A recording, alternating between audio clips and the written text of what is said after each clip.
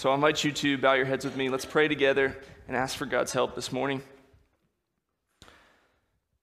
Heavenly Father, we thank you so much for your word. It is a precious treasure.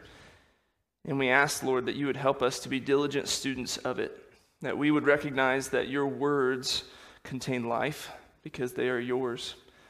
Lord, there's no life apart from you, from your name, and we ask that you would help us to be eagerly hungering for righteousness and diving into your word more and more in our own time just to see a glimpse of who you are, knowing that it's through the power of your grace that we are transformed. We ask that you would help us as we look at these genres to really understand how that helps us see the structure. Help us to understand what it is that you've communicated for us to know about who you are. And we ask that you would be glorified in this, that we would make much of your great name because of your word. We thank you and pray this all in Jesus' name. Amen. So through this class, we've been talking a lot about the author's meaning and how important it is for us as students of God's word to really seek in our study to understand the author's intent. What is it that the author was writing for the original audience to understand? And part of this has come out of us really narrowing down what it is our goal is in studying God's word. It's really to gather up the context in our observation step to then go to interpret and understand God's word so that we can apply and live differently. And one of the phrases that keeps coming up in my study and hopefully through these lessons is that context is key. Context is key. It is important for us to understand if we are to study God's word for the purpose of knowing who God is rightly, we need to understand the context. And the context is the words, the language, the history, understanding the literal, historical, grammatical context of each passage is what aids us in understanding what the author meant. It is what unlocks for us the understanding of the author's meaning. And so understanding that even saying context is key and looking at a lock pad and a key sounds like funny imagery, but today we're going to be talking about figurative speech. We're going to be talking about imagery and language that helps us to understand that context is key is just an example of ways that we use language today, even to talk about figurative speech. But it is important for us to understand as students of God's word that we must understand God's words in context, when they were written, who was writing, and who was the original recipient. So for us, understanding that context is key, that really drives us then to analyze and think through biblical genres. We want to understand how Scripture was written. And for us, we must remember that in our studies that the same Holy Spirit, who is God, inspired the Scriptures. Even though there's a diversity of genres, there is a single unified storyline. Although the Bible has multiple writers and several genres, there is yet one cohesive, unified message. It's many stories that tell one story of God saving his people and judging his enemies through Jesus Christ for his glory. But within God's revelation, we find different genres by which God has chosen to reveal himself to his people.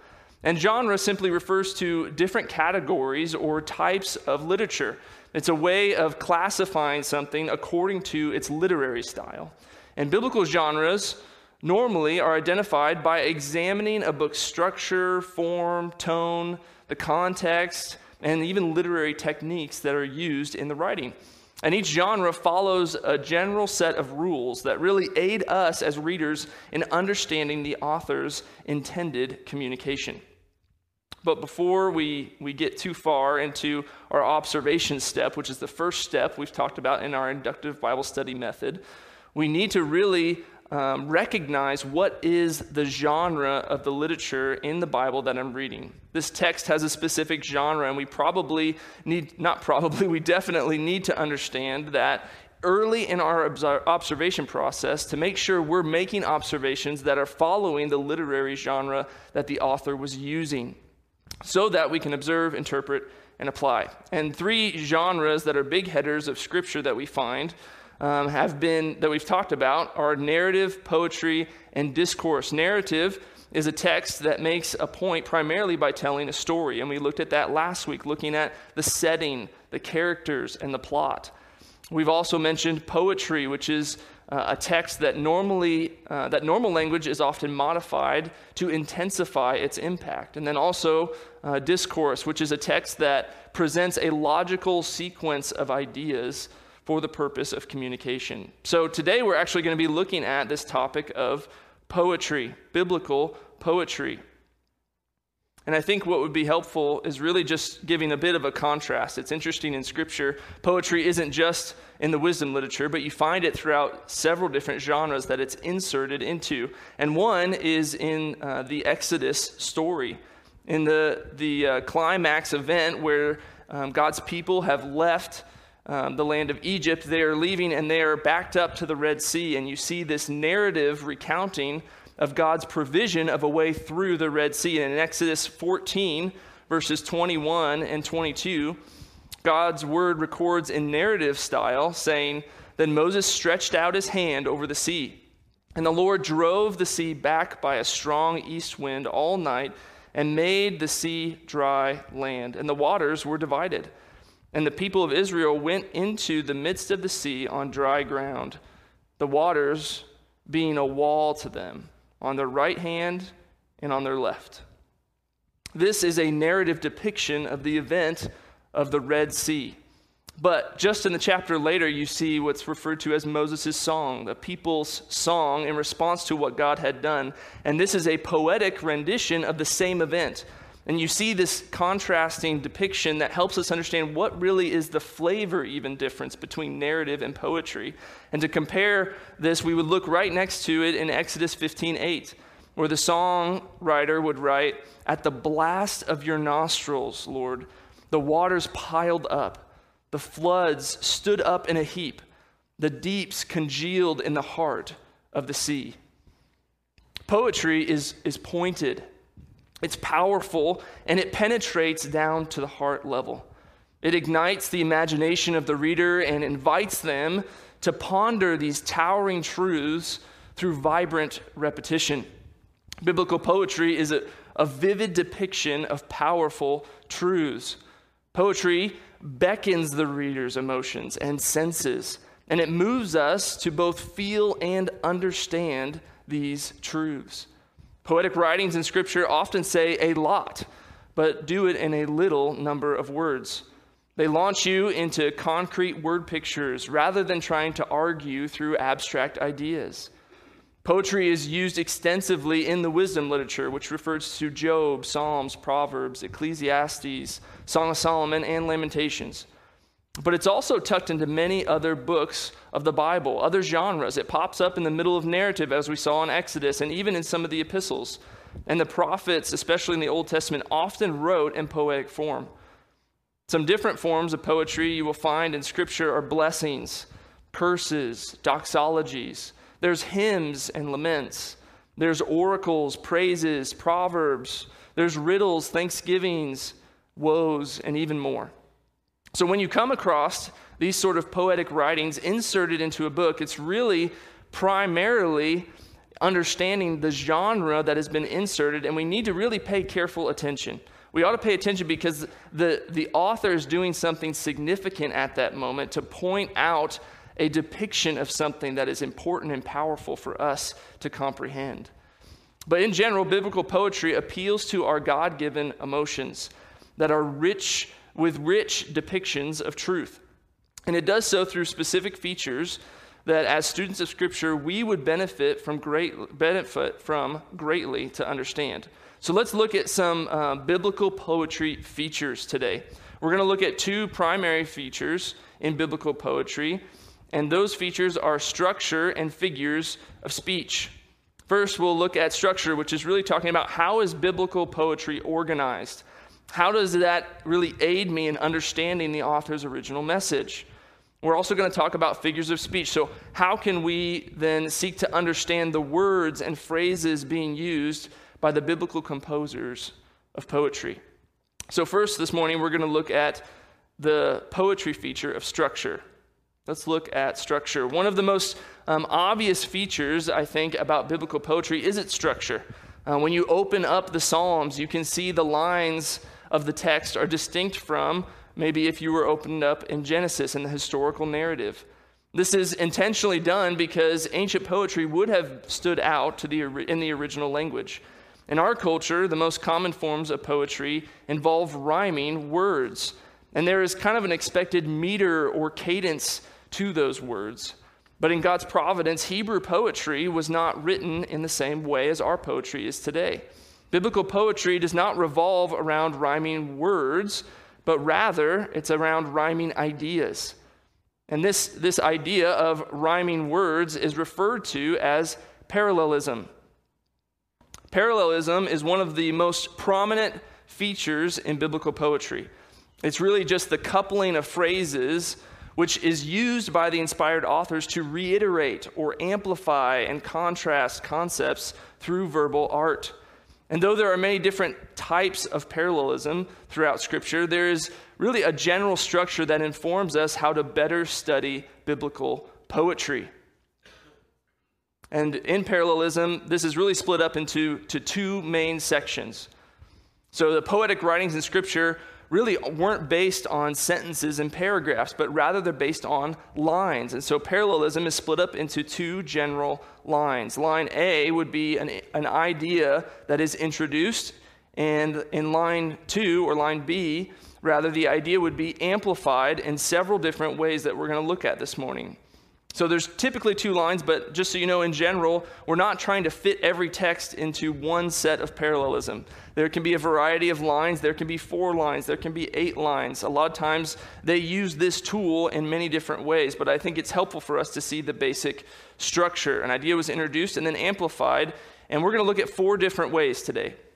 4 different ways that these ideas that were then introduced were amplified. First, we're going to look at how oftentimes the poetic writers of Scripture would use the second line of a passage to emphasize the first.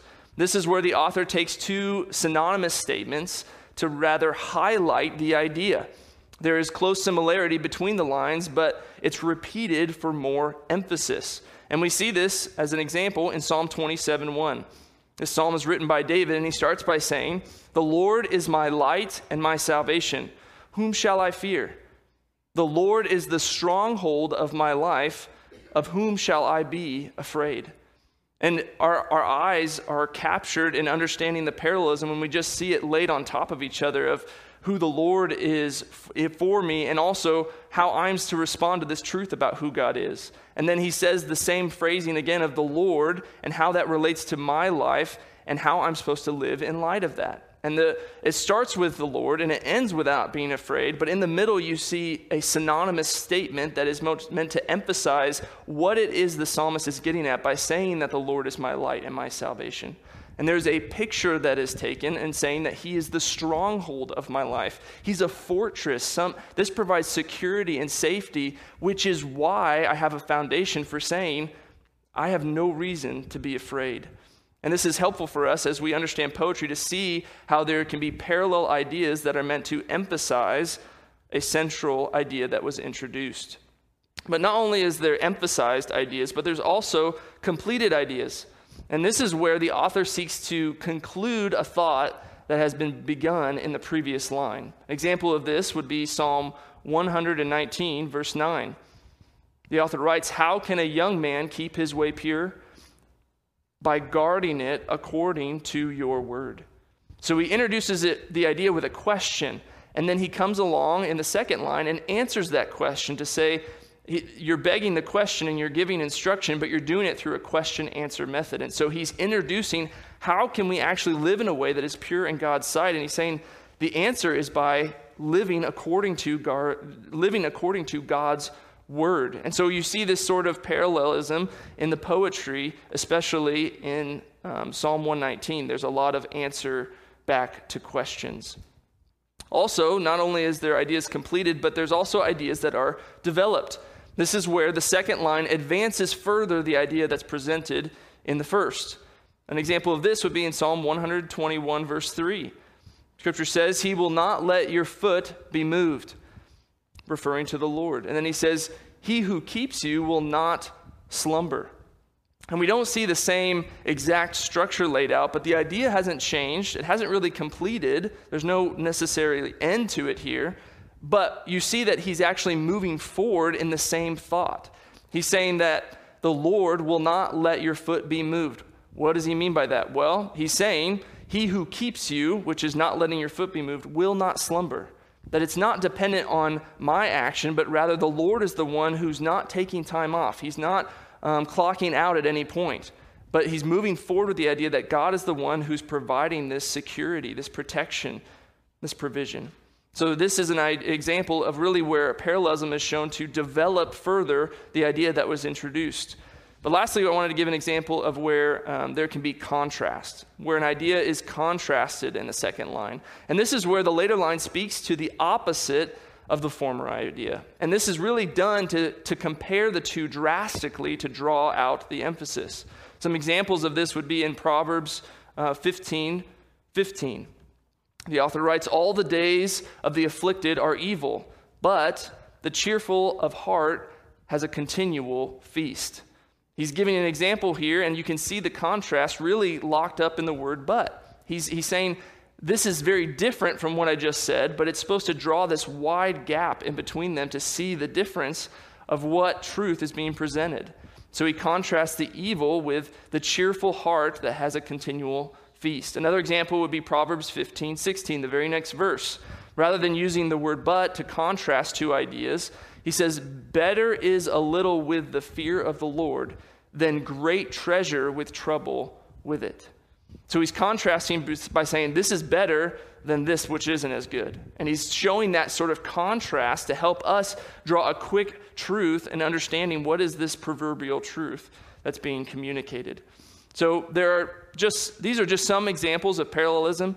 And as you study through and read through biblical poetry, it's important to note that the poets were creative in the way that they used parallelism. And there's multitude of ways in which they deployed it. So don't try to fit this into a one-shoe-fits-all type of activity of studying through poetry, but rather going to say, help me to understand, Lord, how this structure was deployed as the author was thinking about writing this song or composing this lyric. Sometimes there's more than two lines, and sometimes they even invert the phrasing of parallelism. So don't try to constrain a text to a specific type, but use this pattern of parallelism to help you detect how the songwriters were composing each lyric. Seek to see how they were compounding and contrasting ideas to create a united symphony that's anchored to a central melodious truth. And as you study the poetry of Scripture, identifying the structure through the ideas presented will aid you greatly in understanding the original author's meaning. But seeking to identify the concepts, these concepts ought to be pursued through understanding the words that were specifically penned by the writer. And this brings us to the second feature of biblical poetry, that is figures of speech. The genre of poetry primarily seeks to communicate through figurative imagery. And as one writer put it, they stated this about biblical poetry. They said, they do not write essays, they paint pictures. And that's so true of poetry in Scripture. The songwriters and poets of Scripture would often use figures of speech. And we do the same in our language today, even in normal communication as well. So for an example, we have experienced this last week, a temperature drop, right? We would say it got pretty cold earlier last week, and we have a certain emotion that's tied up with cold temperature. And typically, unless you're an Eskimo, it's not very positive. But when we use that word in a relationship, we say, so-and-so was really cold toward me today. We don't mean that they blew an AC fan on me when they walked by the room, but we mean there's a feeling that's tied up with that word, and we're using it figuratively.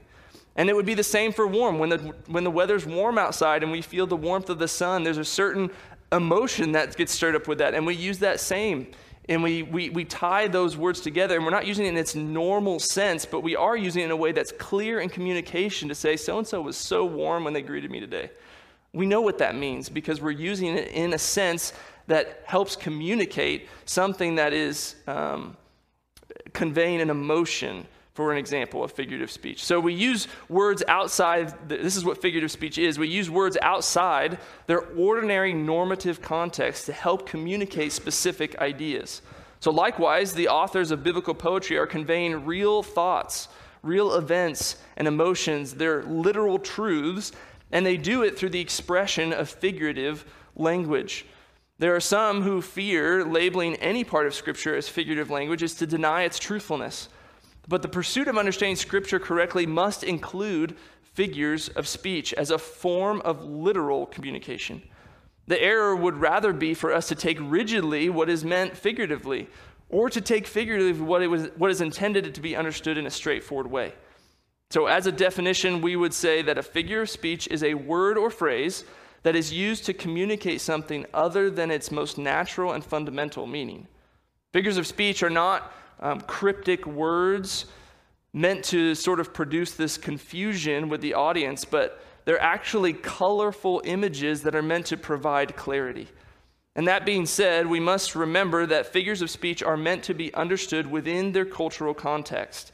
If there was a foreign exchange student who was learning English as a second language, they may not understand every phrase that we say in English. For example, if a student was talking to this foreign exchange student, they might say, "Man, that homework was a piece of cake." And they would kind of tip their head sideways saying, "What do you mean that was a piece of cake? Is this a culinary class? Like, how do I get signed up? I mean, that sounds really fun." But what they don't mean is a literal piece of cake. What they mean is that rather it was very easy for them to accomplish. Similarly, we can sometimes be lost on phrases in Scripture due to our disconnection from the original audience. So knowing you are studying a text that is specifically the genre of poetry should alert you to watch for frequent, unusual word usage. And that allows that although it is most prevalent in poetic writings, rather, it is also used in other genres as well. You'll see it a lot in the sermons. You'll see it a lot thrown into conversations that are in the middle of narrative and in the prophet writings as well. So although there are an innumerable amount of figures of speech, exaggeration is one that we're very familiar with. And in literature, that's referred to as hyperbole. This is used to emphasize an emotion through an overstatement. So an example of this would be Psalm 40, verse 12. The poet writes, "For evils have encompassed me beyond number." And we know what he's communicating there is that there's this overwhelming feeling of an innumerable amount of evils that have surrounded me. And we can relate to that feeling and that emotion that's being depicted through a specific overstatement. He's not overwhelmed to the point that he doesn't know how to communicate or using some sort of literal statement to say, "I just couldn't count them," but rather to say, "I'm depicting through hyperbole this emotive state that I feel in this moment." And that's called hyperbole. We would also understand simile. A simile is a type of metaphor, and a simile is really a comparison of phrases through using words such as like or as.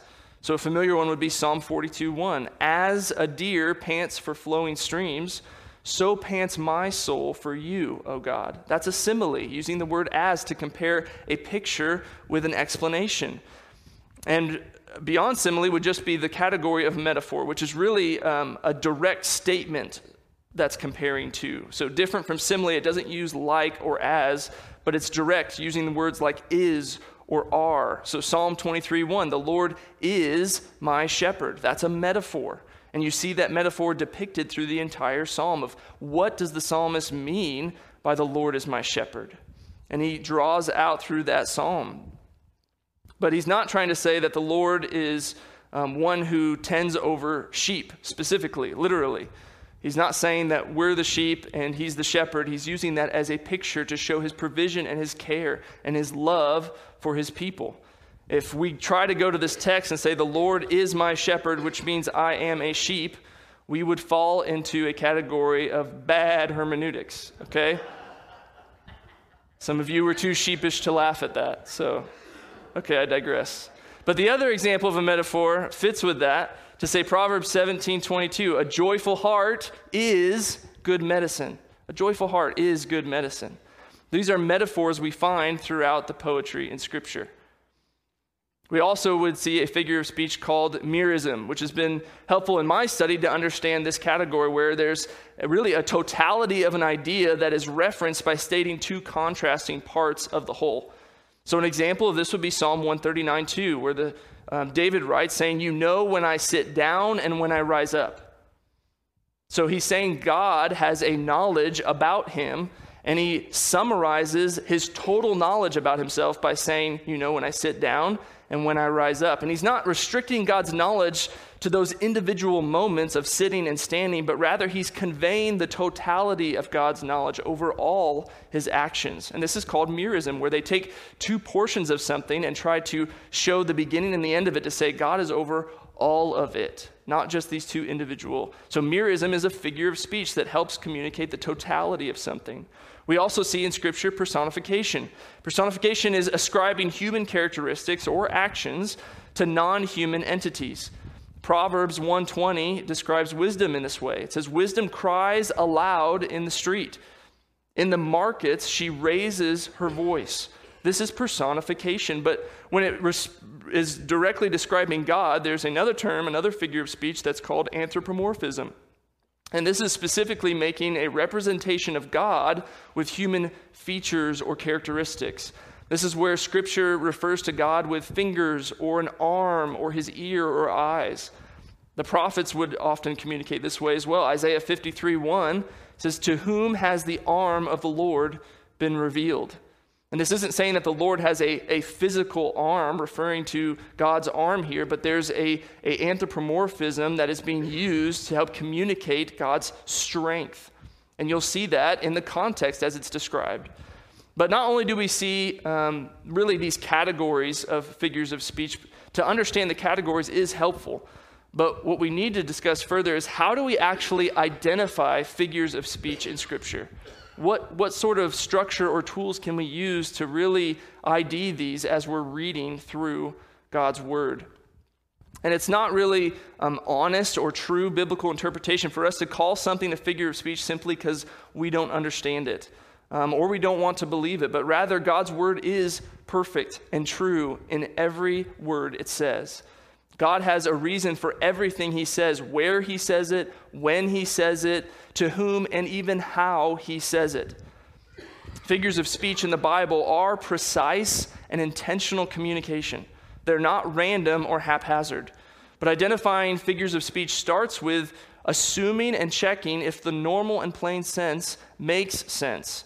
The plain things are the main things, and the main things are the plain things, is often referred to in studying Scripture. And we need to look for the plain sense in the immediate context. So step one in identifying figures of speech would be one, to check the natural sense.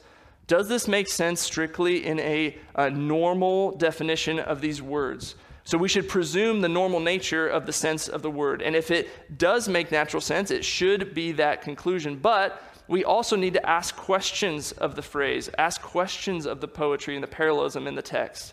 We need to ask questions such as, does the natural meaning require an impossibility or an absurdity?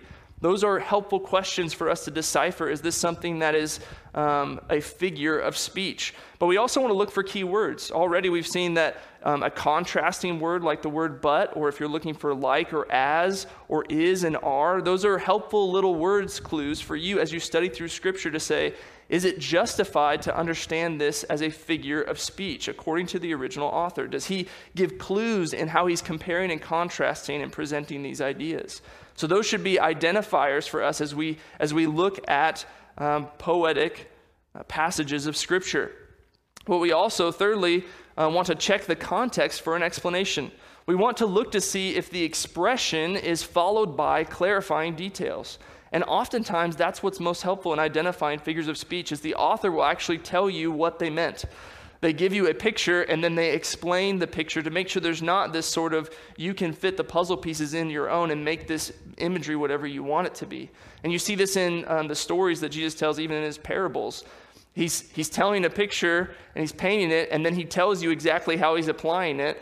And oftentimes we go to the parable, we skip the explanation, and we import a lot of foreign ideas to what Jesus was seeking to communicate to the audience. So it's helpful for us to understand the context of the looking for in the context for an explanation from the author. And then lastly, if we do see these key words and it seems like, the natural sense doesn't make the most sense, we ought to check the context. If we see an explanation, then we need to go through and really identify three primary things. We need to identify the image, the object, and the comparison. How are these two compared? So we would look at the image. What is the picture that's painted? The object, what is the image referring to, or it's called the referent? And then how are they contrasted and compared? What is the explanation that helps us understand this picture that's being painted by the author? So let's go through an example that we're familiar with, a text that I'm sure many of you know, but I want to help you see that our understanding of this text is not just because somebody told it to us, but because of the words that the author actually used. So Isaiah 53:6 starts out by saying, "All we like sheep have gone astray." And we would look through in our steps to understand, okay, does the natural sense make the most sense? Are there any key words that kind of trigger me to think about this being a figure of speech? And we would find one here. We would say, okay, the word like is present in this text. It seems like the word is that like is present, not seems like it is present, and that there's a comparison drawn between a group and sheep. And so I would go through and just say, okay, now I need to check, is there an explanation that helps me understand this simile that appears to be present in the text? And if you keep reading, Scripture says, we have turned every one to his own way. And so we'd say, okay, there's a word that's used for simile in these two groups that are contrasted with a picture, an image, and an object, and there's an explanation. So I should go through, bring out my notepad, and look for these three objects, or these three categories, rather, to help me identify what it is the figure of speech that the author was meaning to communicate and use. So we would look through and we'd say the image that's present here is sheep. So I would say the image, the picture that's being painted is one of a sheep. And the object that is being compared to, it says, all we are like the sheep, and that we have been the ones who turn. And he's saying everyone, every individual of this group. And so the object is this group of people. We'd have to look further in the context to say, is he just talking about Israel? Is he talking about all nations? Is he talking about all people? What is it that he's communicating in this text? Which we could look further at, but we really just need to, at this point, just grab the object. He's talking about an entire group of people, and he's comparing them to sheep. And so lastly, I look and say, okay, what is it that the author says is drawn out as the comparison between these two groups? And the key is, he looks right there to say, he says, these people, like sheep, have gone astray. And in his explanation, he says, we also, like the sheep, have turned everyone to his own way. And he's saying that we have turned into our rebellious, wayward path away from God, and we're not following, and this is really contrasted, he says, from God's way, in which he does in redeeming his people by becoming one of them and dying in their place. But I think it's really important for us to recognize these figures of speech ought to be clearly seen from the text. We can't just import a picture or even definitions into a picture that help us understand a text, and just coming up with what we think about sheep from this text and how dumb they are, or how they flip over on their back and cry for help. I mean, we can import tons of different ideas, but if it's foreign to the author's explanation, we're not going to get what the author was seeking to communicate. And so it's important for us to really look in the context to define these figures of speech that the authors were using. And lastly, what I wanted to mention with figures of speech is really to understand that there's a false or a fallacy sometimes that we fall into, is thinking once we understand a word picture that all the authors of Scripture through all the books of the Bible are using that picture the exact same way. And we can't presume that. We can't presume that. And this is a great example because the very next verse, in verse 7, Isaiah writes saying, referring to this passage in verse 7, he says, he was oppressed, referring to the Messiah that would come. He was oppressed, the suffering servant, and he was afflicted, yet he opened not his mouth. Like a lamb that is led to the slaughter, and like a sheep that before its shears is silent, so he opened not his mouth. So he's using the same image, right? He's saying sheep is referring to the suffering servant, and sheep is referring to all these people, but the comparison is different and the object is different. So I can't just say every time I see a word picture or a figure of speech that uses this same picture or image is going to conclude the same comparison. I need to let the text speak for itself. And so a lot of times you see this in the New Testament too, where leaven is used. Sometimes leaven, that leavens the whole lump, this is yeast, is something that is seen as a good thing, and sometimes it's used as a bad thing, but it's a picture. And the author is explaining what the picture is supposed to mean. And so that's helpful for us and constricts us to not import a singular image and understanding from one text and define it in every way that picture sheep is used, for example, in Scripture. So a word picture or an image does not always carry the same meaning, but must be defined by the immediate context the author was using. So hopefully these are helpful tools for you as you continue your own personal study. I hope that this is stirring up in you a love for God and His Word, because ultimately this is not some sort of just intellectual information that's supposed to be, oh, cool, I can talk about God's Word and poetry and all this fun stuff. But rather it's supposed to drive you deeper to say, who is God? And I want to understand how He's clearly communicated from His Word so that I might live differently. And I hope this is transforming your prayer time and your Bible reading as well, to understand that God's Word is not something that just some intellectual scholars are supposed to be able to study and understand, and they're just delivering a message to you. That's a big part of the Reformation, is putting a Bible in everyone's hands to say God's Word is written for God's people to know, believe, and understand. And I hope that this is encouraging you and equipping you to be able to do that on your own time as well. So next week, we're going to continue our study through biblical genres, and we're going to look specifically at the category of discourse. So with that, you'll be dismissed, and we'll see you back here at 10:30 for our worship service together.